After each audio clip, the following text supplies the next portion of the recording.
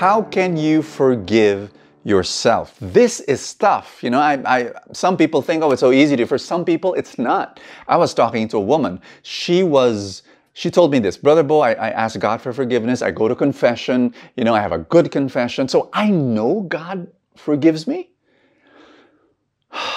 But it's as though I just can't forgive myself. And so I shared some thoughts with her, and I'm going to share with you today. The first thing I said is, you know what stops you from forgiving yourself? And she says, what? And I said, pride. And that kind of like shakes her up. So, what? I said, yeah. You know, you know that God has forgiven you, but you're saying to yourself that you're better than God, and you don't want to forgive yourself. And of course, that stuns her, and that's just, I didn't see it in that way. And I said, yes, exactly. It is pride. And so you go to God and you say, Lord, I'm going to offer this pride to you because I really want to be humble. And the second thing that I want you to think about is this, the difference between guilt and shame. And they look alike. Oh, they feel alike. But they're very different from each other, because guilt, it's supposed to bring you closer to God.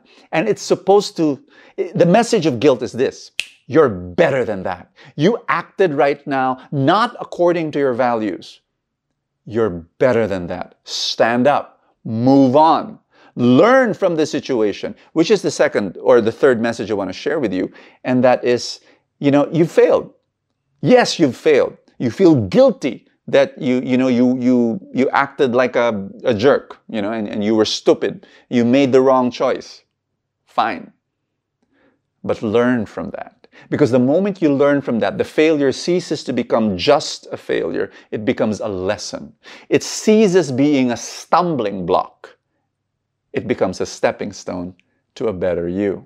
So my suggestion is this, something very practical, is to write down how you will change. And you just write it down. And then you make it a prayer. And you say, Lord God, I'm going to learn. I'm going to be better. I'm going to make this a lesson that will change my life. And with your power at work in me. It's amazing when I tell people, you know, allow, and the prayer, which is maybe the last thing I want to share with you, is that when you go into prayer and you see how God has so much trust in you, when you look at His eyes and you see that He looks at you gazes at you with immense love, and then He trusts you. When you feel how much God trusts you and how much He believes in your beautiful future, you will feel funny that you're still holding on to the past and to your past mistake and to your past failure. It will be just so insane to hold on to it, because you see this God saying, I love you, I'm cheering you on, I trust you, and I know that your beautiful future is brighter than your past. God bless you.